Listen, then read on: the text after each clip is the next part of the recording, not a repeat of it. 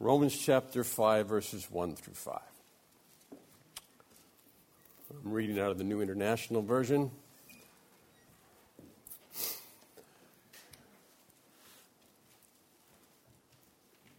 Therefore, since we have been justified through faith, we have peace with God through our Lord Jesus Christ, through whom we have gained access by faith into this grace in which we now stand. And we rejoice in the hope of the glory of God.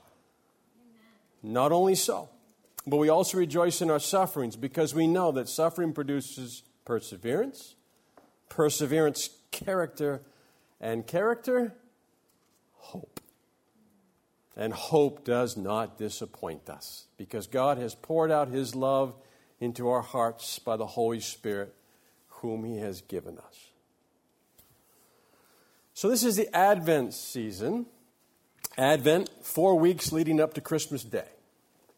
Advent means coming. So we're celebrating Jesus coming to earth. Luke 2:11 says, "For there is born to you this day in the city of David a Savior, who is Christ the Lord." Jesus. Jesus is the Savior. Jesus is the Christ, the Messiah, the Lord of all, because He is Emmanuel, God with us. Not only God over us, God all around us, but God, eternal Creator, Almighty God, came to be with us. That's a sermon right there. Another day. Absolutely amazing. So each Sunday of the Advent season has its own distinctive theme. 4 of them. Today is hope, then joy, then peace, and then on Christmas Sunday will be love. Each theme is represented by a candle on the Advent wreath. And that white candle right in the middle, we'll light that on Christmas Eve. It's the Christ candle. Again, celebrating Jesus coming. God with us. Billy Graham said, "What oxygen is to the lungs, hope is to our survival in the world." I read recently, something you're probably aware of, but saying that in the Air Force survival training courses, instructors teach something called the rule of threes. In a survival, you can last 3 weeks without food. That's hard to believe, but that's what they say. 3 days without water. 3 hours without shelter in extreme conditions. 3 minutes without air. But you can't make it 3 seconds without hope. Hope. It seems to me that most of us are in a constant state of hopefulness. Not hopelessness, but hopefulness. Because we're always talking about hope. We hope for good weather. We hope we're going to get that new job. We hope our team wins the game. Hope our friend doesn't get upset when we actually tell them the truth. We hope the test results don't come back positive. And hope really kind of boils down to being a wish. A wish for something to happen over which we really don't have any control of. Kind of like George Bailey, right, in A Wonderful Life. I wish I had $1 million. Hot dog.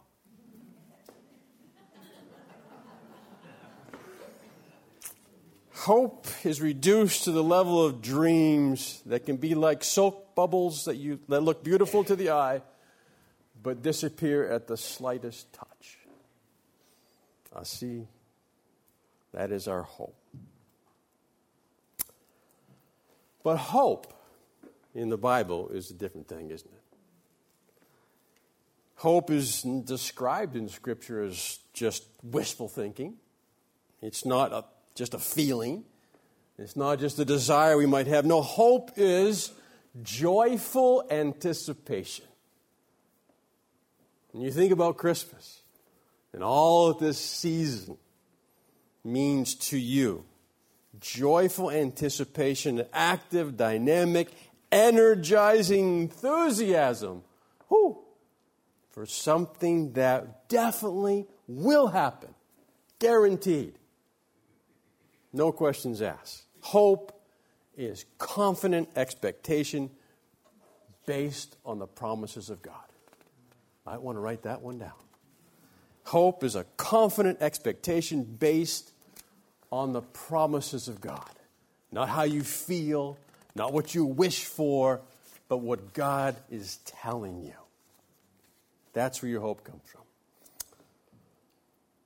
The old hymn, Standing on the Promises, remember that one? It states this principle well. Standing on the promises that cannot fail, through the howling storms of doubt and fear assail. Standing on the promises of God. That's where our hope comes from. All of God's promises and all of God's earthly activity are centered in one person, Jesus. Jesus. All of history, as far as man is concerned, is built around Jesus. History is divided by the life of Jesus. And our hope is found in a person. And his name is Jesus. So we look at our text today in Romans 5. 5:1. I think I'll just back up to verse 25. I mean, wow, you'd have to go back to Romans chapter 1 to get the whole context. But let me read chapter 4:25. He was delivered over to death for our sins and was raised to life for our justification. Therefore, looking back at those verses, since we have been justified through faith, we have peace with God through our Lord Jesus Christ, through whom we have gained access by faith into this grace in which we now stand, and we rejoice in the hope of the glory of God. There is a lot there. Pastor Ruff should probably break that into about 4 messages. I'm going to do it in about 4 minutes. And it won't. It is what it is, right? By faith in Jesus Christ and his sacrifice for us on the cross, we have been justified. There's a big word. Just think of just right. We have been made just right, righteous, and holy before a holy God. You were not just right. You were not holy. You were not righteous. But because of what Christ did for you on the cross, you have become righteous and holy before the holy God of the universe. And then he goes on to say that now we have peace with God. And this isn't just a feeling. This isn't an emotion. This isn't peace of mind. But it's a fact that we no longer live under God's wrath, under his judgment, under his condemnation, that we are in peace. As a standing with, again, God Almighty. Peace with God because our sins have been completely forgiven. We're no longer guilty. Wow. No matter how you feel about that. You might feel full of guilt and shame and whatever else, but God's word says that you are not guilty. Your sins have been completely forgiven. Completely. Thanks to Jesus.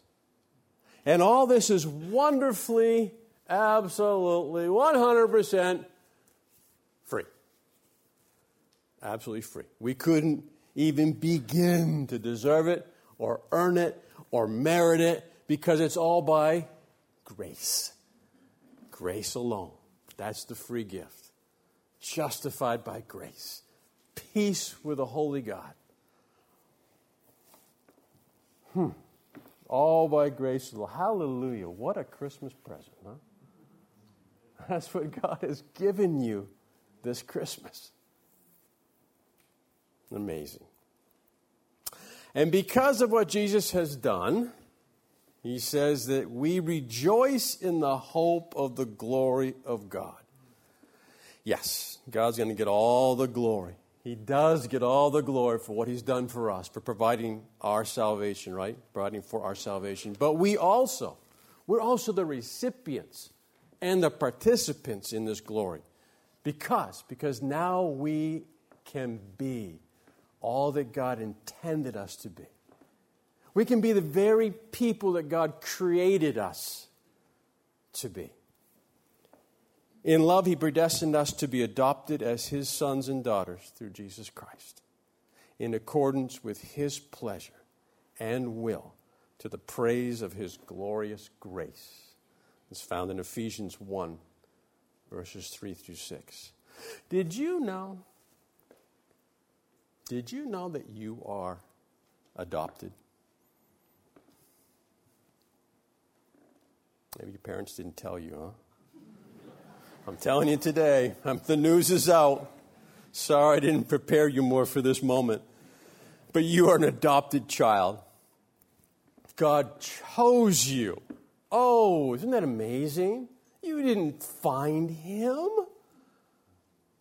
He chose you. He sought after you. He picked you. He picked me out of the runt of the litter. He not only chose you, but he's actually pleased with you. Get your head around that one. You might not feel like you're the object of God's pleasure this morning, but he's pleased with you. Did you know that God knew you and loved you before you were born? Before the world was even created? Did you know he created you and set you apart to be his? He called you by name with a purpose that you would know him and live with him now and forever. That's good. Well, I get excited about it. This is who you are in Christ. In him you are complete. You are absolutely 100% secure. This is your heritage. And this is what Peter wrote about in 1 Peter 1:4, an inheritance that can never perish, spoil, or fade, kept in heaven just for you. I added the just part, but kept in heaven for you. So we rejoice. On this first day of Advent, when we celebrate hope, we rejoice in the hope of who we are because of whose we are, right? All in the person of Jesus Christ. And we also rejoice in the hope that we can live like God intended us to live. This isn't just about the security of knowing we'll be with him in heaven one day, how wonderful that is. But we can live. We can live like he intended us to live. We can live right now with meaning. Life has meaning. We can live right now with a purpose in absolutely all situations. Verse 3. Not only so, again referring to rejoicing in hope of the glory of God, not only so, but we also rejoice in our sufferings, because we know that suffering produces perseverance, perseverance character, and character hope.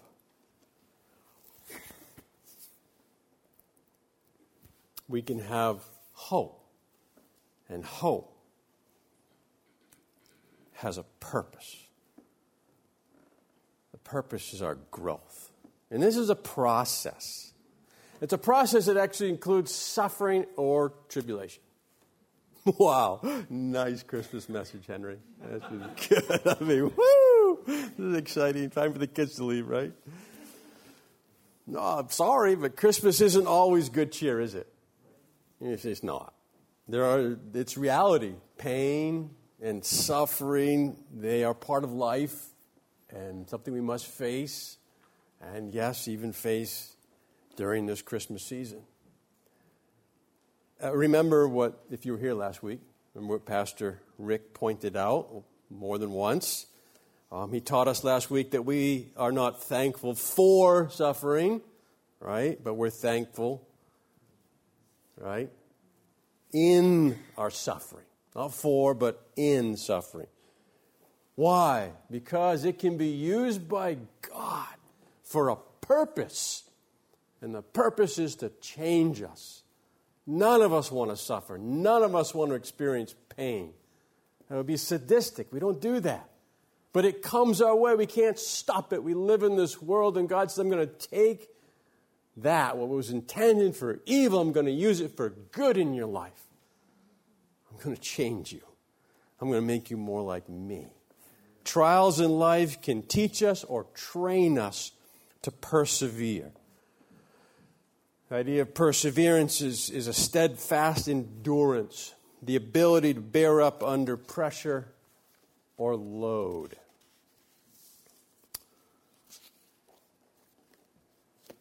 As a pilot, I appreciate tests.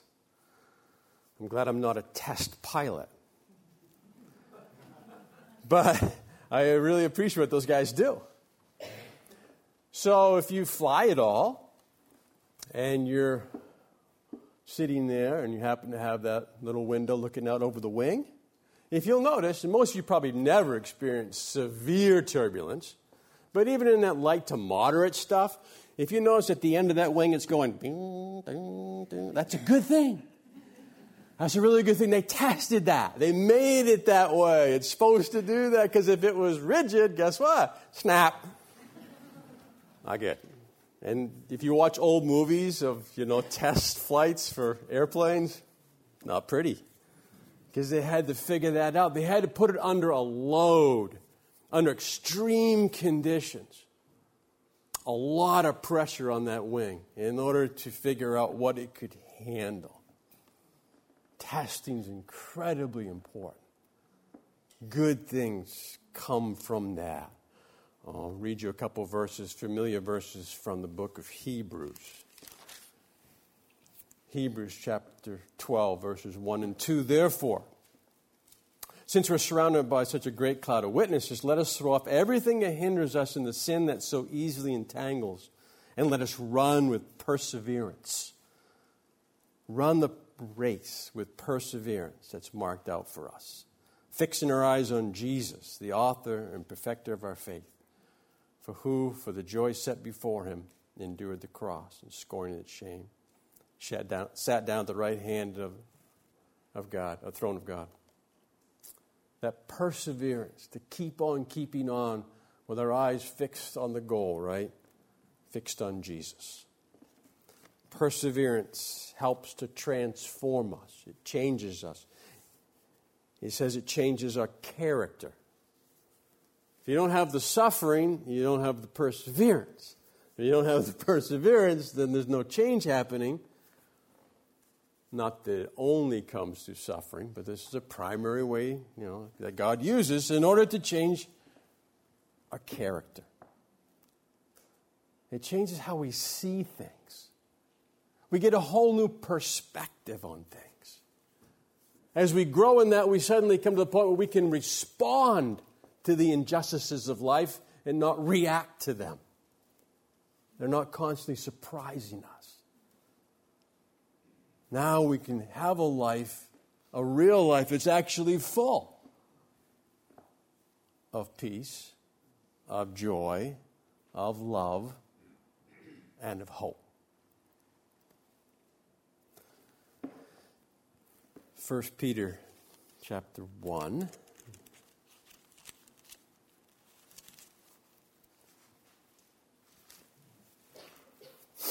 First Peter chapter 1, verses 6 and 7.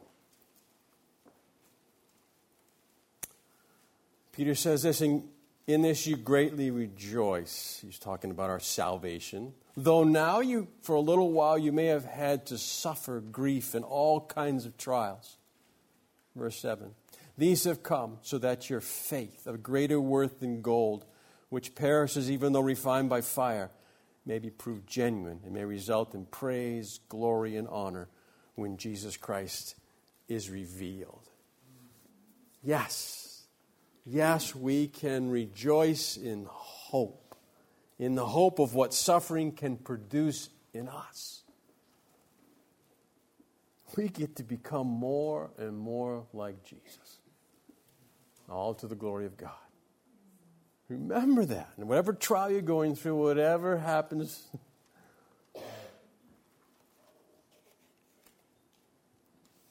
He's using it. He's using it to change you. He's using it to transform you. He's using it to conform you into His image and becoming more like Jesus.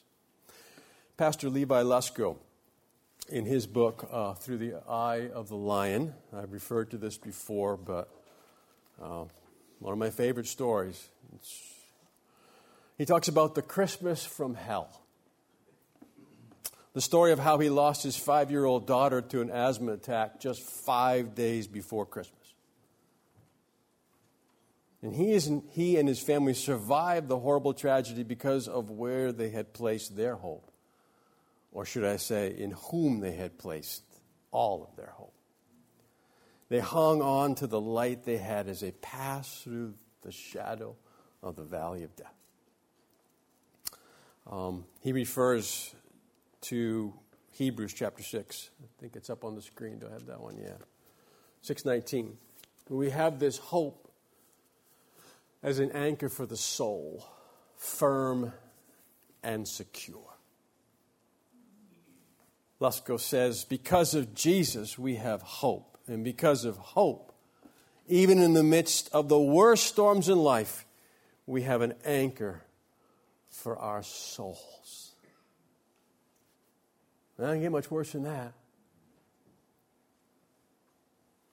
And yet, in that situation, he actually got up and preached that Christmas Sunday. Well, because he had the hope that he could only find in Jesus Christ.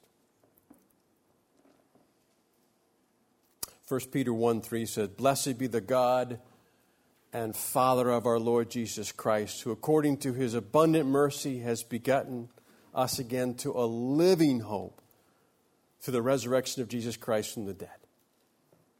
Isn't that great? It isn't just a hope, it's a living hope even in the face of death. So whatever we're facing, whatever trial we're facing, even if it's death itself, we have this living hope. If we go back a few verses, back to Romans again.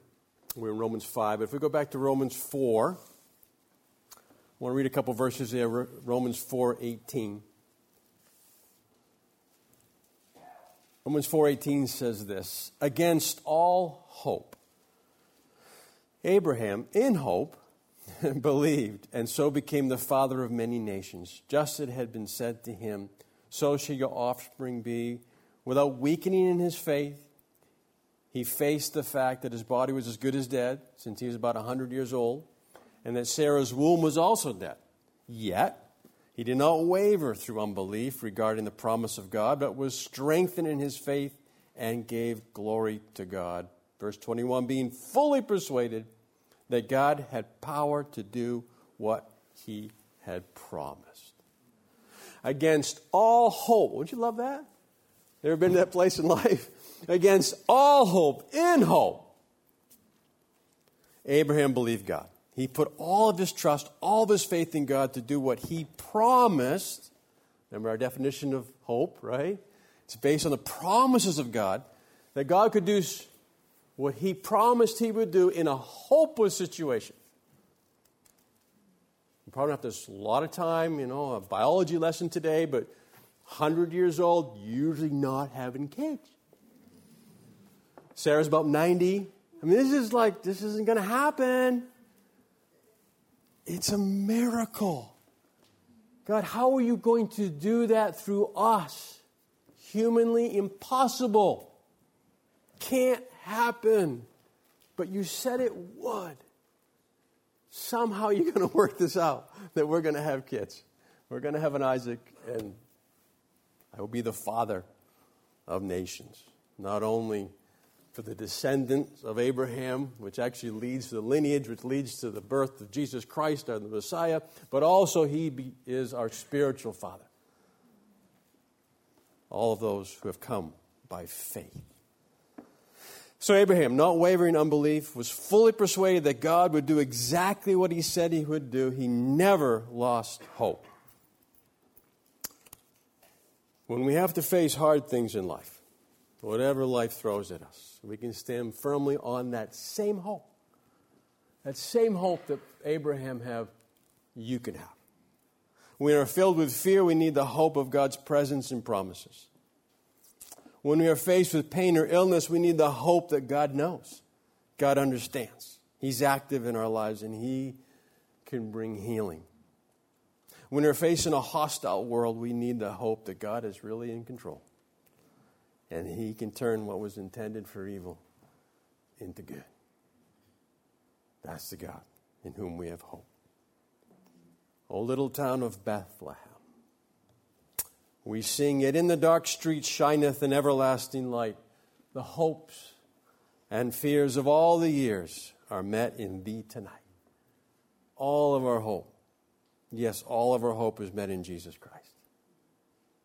And this hope does not disappoint. Back to Romans 5, that last verse, 5:5. And hope does not disappoint us, because God has poured out His love into our hearts by the Holy Spirit, whom He has given us. You ever been disappointed at Christmas? Ever been disappointed with a gift? Yes, you have.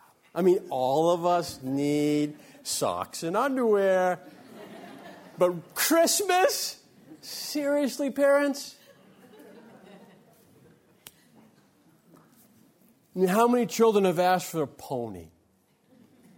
I mean, like lots of times you're asking for a pony and you're on your best behavior, you've done everything right, and you wake up Christmas morning, you pull back the shade, you look out the window. God, have you a pony? There's no pony. That's just like the ultimate disappointment, right? That's when you stop believing in Santa Claus. Finally. He blew it. Right? God's hope. God's hope can never, ever, no way, no how disappoint us. It can't. It can never leave us where we once were, filled with sin, shame, and regret. The hope we have is guaranteed, absolutely guaranteed, by the person in Jesus Christ, because it has a purpose, and by the power of His love. His love through the presence, the abiding presence forever and ever of the Holy Spirit. Christ in you, the hope of glory. Isn't that amazing? God has poured out, He's poured out His love directly from His heart into your heart. One commentator wrote, the verb poured out in this text speaks of an inexhaustible abundance of the supply. It can't run out. Your cup runneth over forever and ever and ever. That's the love of God. That's the love of God that He poured out directly into your heart. That is the hope that you can rejoice in this Christmas.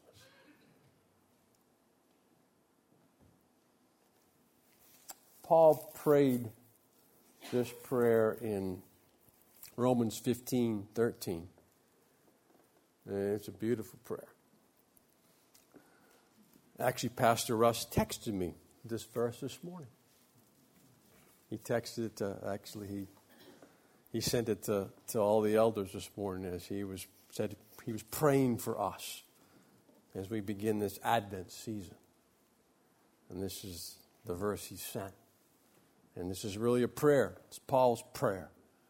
That may the God of hope fill you with all joy and peace as you trust in Him, so that you may overflow with hope by the power of the Holy Spirit. He's the God of hope. It's not just something He just gives out. I mean, it's who He is, just like His love. God is love. God is hope. So I ask you, what's the source of your hope this Christmas season? Do you have that kind of hope? If you're here today and you've never put your faith, your trust in Jesus Christ as Savior, then you don't have that hope. I pray for you. I pray for you right now. I'm praying inside of me, asking God to open your eyes, to reveal Himself to you, to open your heart to His amazing love that He has for you. That you would understand why He came on the first Christmas. He came to give you hope. He came to free you from your sin, to forgive you all of your sin, to give you eternal life with Him.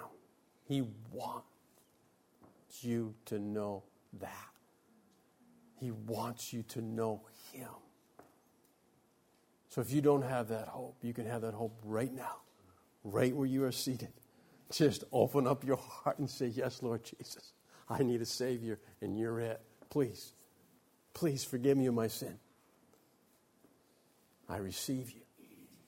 I receive you as my Savior, as my Lord, as my source of hope. I'm yours. Thank you. Thank you. If you did that or you want to do that, then please, in just a few minutes, we're going to sing a song, and you can come talk to me during the song, after the song. If you don't want to talk to me, talk to somebody else. But please, don't go home without hope. Please don't leave here without hope. So in these 5 verses today, we learn that by faith in the person of Jesus Christ as Savior and Lord, we know whose we are. We can be who we are. And by God's grace, we know why we are here. We can live with a purpose, even when we face suffering in any and all forms. This hope will never leave us. It will never disappoint us because it flows from the power of God's unconditional, everlasting love that is poured out directly into your heart by His presence, the presence of the Holy Spirit. Colossians 1:27 says, Christ in you, the hope of glory. Take that one home with you. Christ in you, the hope of glory. The Holy Spirit living in you makes it possible for you to be filled this Advent season with hope, with joy, with peace, with love. And not just this season, but all the year through, the rest of your life. And I pray, I pray you discover, hold fast to, and rejoice in the hope you have in Christ Jesus. All to the glory of God. And I hope you have an absolutely beautiful Advent season and thoroughly enjoy all the traditions, the lights, the food, the family, the friends, the gift-giving, the glorious wonder of all that Christmas is, while we wait for that blessed hope, the appearing of the glory of our great God and Savior, Jesus Christ. So we have the worship team come up at this time. And I'd ask us to please stand, and we'll close in prayer, if you can.